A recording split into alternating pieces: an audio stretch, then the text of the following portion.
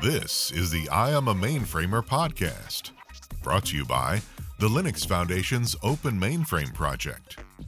Episodes explore the careers of mainframe professionals and offer insights into the industry and technology. Now, your host, Senior Analyst and Vice President of Sales and Business Development at Futurum Research, Stephen Dickens. Hello and welcome. My name's Stephen Dickens, and you're joining us here live for the I'm a Mainframer podcast, brought to you by the Linux Foundation. I've got the pleasure of having Pat Stannard from Kyndryl. Hey Pat, welcome to the show. Hey, thanks a lot. It's great to be here. And we're live, so if there's some background noise, we're on a booth at a show, so it's great to be back in person. Hopefully no one comes up and starts asking questions while we're here. We can but hope, right? So let's get our listeners and our viewers orientated. Tell us a little bit about what you do for Kyndryl, and then we'll use that as a jumping off point. Sure, you bet.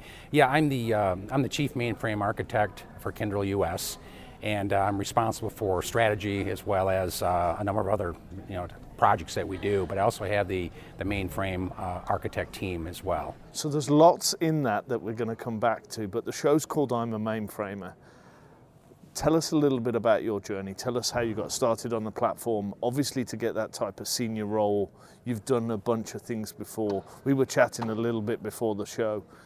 Tell us a little bit about your journey through the mainframe platform. Sure, it's funny, Steve, because I started out really as a working for Michigan Bell Telephone at the time, which became Ameritech, which became Ameritech Applied Technologies, and then eventually AT&T.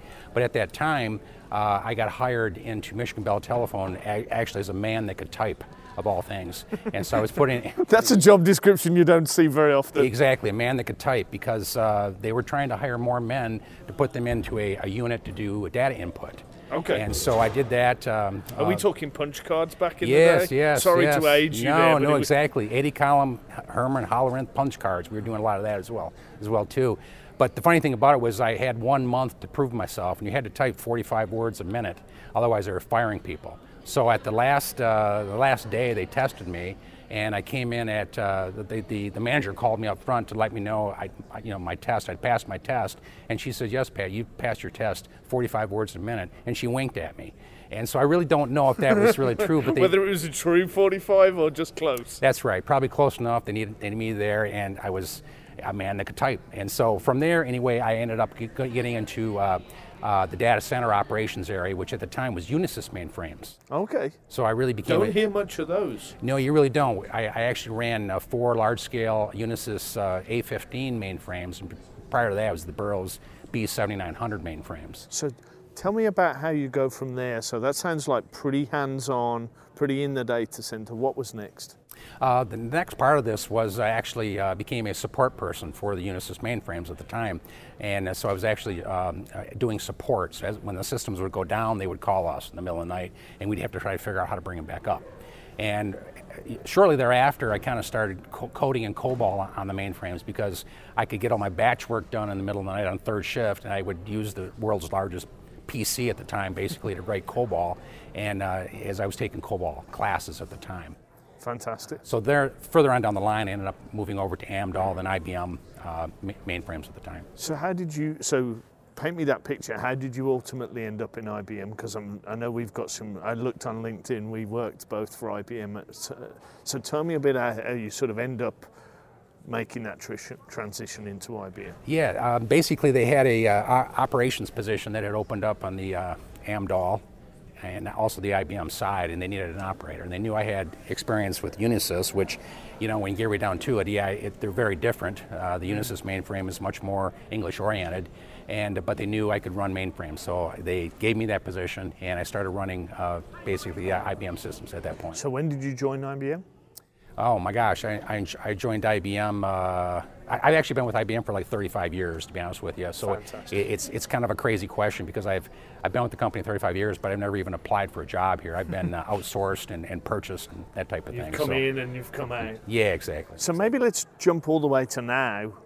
Tell me about what the day in the life looks like for a chief architect for Kyndryl in the mainframe space. Probably, I would argue, in the biggest market in the US. Yeah. What does that look like? What are you doing every day with clients? Exactly. Kyndryl in itself is 90,000 people. And I call you the world's largest startup. yeah, exactly. We're the largest funded startup, I guess I would say. Yeah. And so we're very busy with building the company from a step one kind of a thing.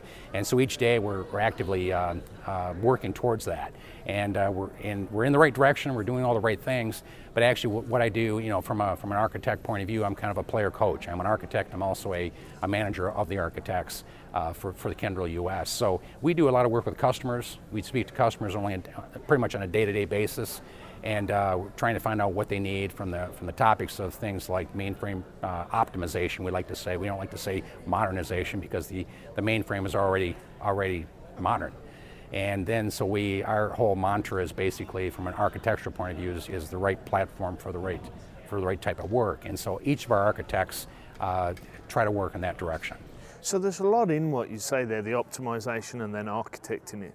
I've known Kyndryl and worked in what was previously the GTS business. That whole domain as a space has changed massively just over the last 3 years. What customers are looking for from their mainframe, what it's supporting in their business. What are you seeing as some of those trends? What are some of the things you're hearing that you maybe weren't hearing even as short a period of time ago as, say, 3 years ago? Yeah, it's a good point. And really what I'm seeing is that there's really kind of a drive from hey, I want to keep all my work on the mainframe, to I want to do some kind of a hybrid arrangement using hyperscalers, that they're out there like AWS, Google, or Azure. So some of my work, some of my data, some of my applications could arrive in those environments. And then the third thing is I want to get totally off the mainframe. So, but I think really what we're seeing right now from a trend point of view is a trend towards hybrid mainframe computing. I think I'm hearing the same thing. I think hybrid is where everybody's at. I think there's some noise and hype around get off, but I think for me it's more what I'm seeing is that hybrid story. It's both and, not either or. Are you seeing the same thing? Yeah, exactly. I'm seeing a lot of that actually, and the customers that are saying, hey, we want to get off the mainframe, you can go talk to them 3, 4, 5 years later and they're still in the mainframe in some capacity. Yeah, so it's that more, and you touched on it when you mentioned it there, the strategy from Kyndryl, and I've heard this from other of your peers, that fit for purpose. What's the best workload for the best platform without some of that sort of bias? So it's not, oh, this is the new shiny object, we should all gravitate to that. It's really that case of, what is the best platform for this workload, and looking at it objectively. How are you doing that? How are you sort of having some of those conversations as you're an architect team? How are you architecting some of that? Yeah, what we've done is we've really developed a strategy to have those conversations, and we've a framework basically. Yeah, exactly. There's basically 10. We've figured there's 10 mainframe capabilities, and there's probably more, but 10 very important mainframe capabilities, and they're things that all mainframe customers would have questions about, or issues with, or want to get better at. So they're things like performance, for instance. They're things like the enterprise environment, cybersecurity, storage, application modernization, and there's others. But what we'd like to do is go in and talk to our customers about these kinds of things from a strategy point of view, and then use that to drive our work with the customers. And it's through the lens of those 10 that you kind of come to, this should sit here, this should be refactored, this should be re-platformed, this should be updated and modernized and take forward. Is that the right way? Exactly. That's exactly right. And so some customers may only want one of those 10 capabilities implemented. Others may want all of them. It just depends on really where the customer currently sits and where they want to go with our strategy. I think that type of thoughtful approach, rather than, oh, let's get into the politics and let's move here, I think that's really balanced. So I'm excited to hear, and I'm picking that up from Kyndryl, that you're starting to be a bit more nuanced about how you think about it, which is unusual, I think. Yeah, it's a good approach, we feel, because it really gives the customer the position to be in the driver's seat. We let the customer know exactly the types of things that we'd like to do with them and the capabilities that we have. And then what we try to do is let them know what's there and what they can march forward with to make their environment better, more cost effective, that type of thing. So we've got people starting to walk into the show. Might as well make that my next question. What are you starting to, you've been here for a day and a half now at Share in Columbus. What are you seeing? What are some of those interactions? because I think this is, I did the event in Dallas, but I think this is the first one we're back as a community. What has been some of those conversations? Yeah, it's been interesting because, to be honest with you, this is the first time I've been back to Share in about 5 years. Oh, okay. And so I used to come to Share every year, I would present every year, and now I'm back. So now I'm running into all kinds of people that I would see. And what I found out is that the mainframe environment is really pretty small. Yeah, and it's I have small a lot of community, right? I'm getting bear hugged constantly by people walking up, which is a beautiful thing. I really like that. It's good to be back in person. But there's not a lot of new technologies. There's a lot of disruptive technologies that are out there that we're working with every day to try to see how that fits in our mainframe strategy, because it's all about what the customer really wants and the direction they want to go. I think so. I've just finished writing a report that I published just before we came out to Share, and the interesting thing for me is just the sheer volume of announcements. Like the mainframe space is normally sort of bubbling along. People are announcing things. Obviously, we just had Z16, but this summer, just every vendor's got some new announcements, some new product. I feel a vibrancy in the space I haven't seen before. Yeah, for sure. There are a lot of disruptive technologies. If you look at things like quantum computing and how that's going to affect the mainframe processing in the future. We've got DASD transforming with the guys at Model 9. I know you work with them. That's right. Some of that type of technology, and that's like a startup in the mainframe space. Exactly. What are they, 3 or 4 years old? Yeah, they're small. They're like 50 people, but the technology is solid, and that's something that we're active with is working with them. Other technologies like Adaptogen, for instance, has a lot of very good things they're bringing to the table as well too. I was chatting to them only yesterday. I think that I see a level of vibrancy in this space that I haven't seen. I've been with the mainframe since the mid-90s. I think there's just so much technology, and I think it's that kind of modernization. We're seeing the best of kind of what the platform's known for, but we're also seeing kind of new development coming through. Yeah, that's exactly right. If you look at the what the Z16 brings to the table, and even prior to that, the Z15 brings to the table, there's a lot of tremendous technology that's there. You look at things like the system recovery boost option, for instance, which allows the zip engines, which are really in position to process DB2 type transactions. That processing capability is now able to be shifted so that it can be used on the bringing the systems up and taking the systems down. Yeah. Things like that, again, are exciting. They're a neat part of the platform, but there's all kinds of that with the new systems. So one of the questions I always ask, and it's been fantastic to kind of get your story arc, you have the opportunity to go back to the younger Pat, age 22, 21, coming out of college. Right. Through the experience you've had, those sort of over 30 years on the platform, what would you be saying to your younger self? Well, it's funny. I think what I would, number one, that was back when I had hair, long hair, and that was from the time of the Herman Hollerith punch card, as I said, up to now. And you look at things like the quantum technologies, the quantum computing specifically. It's come a long way. So I would say to my younger self back then, study the mainframe, study COBOL.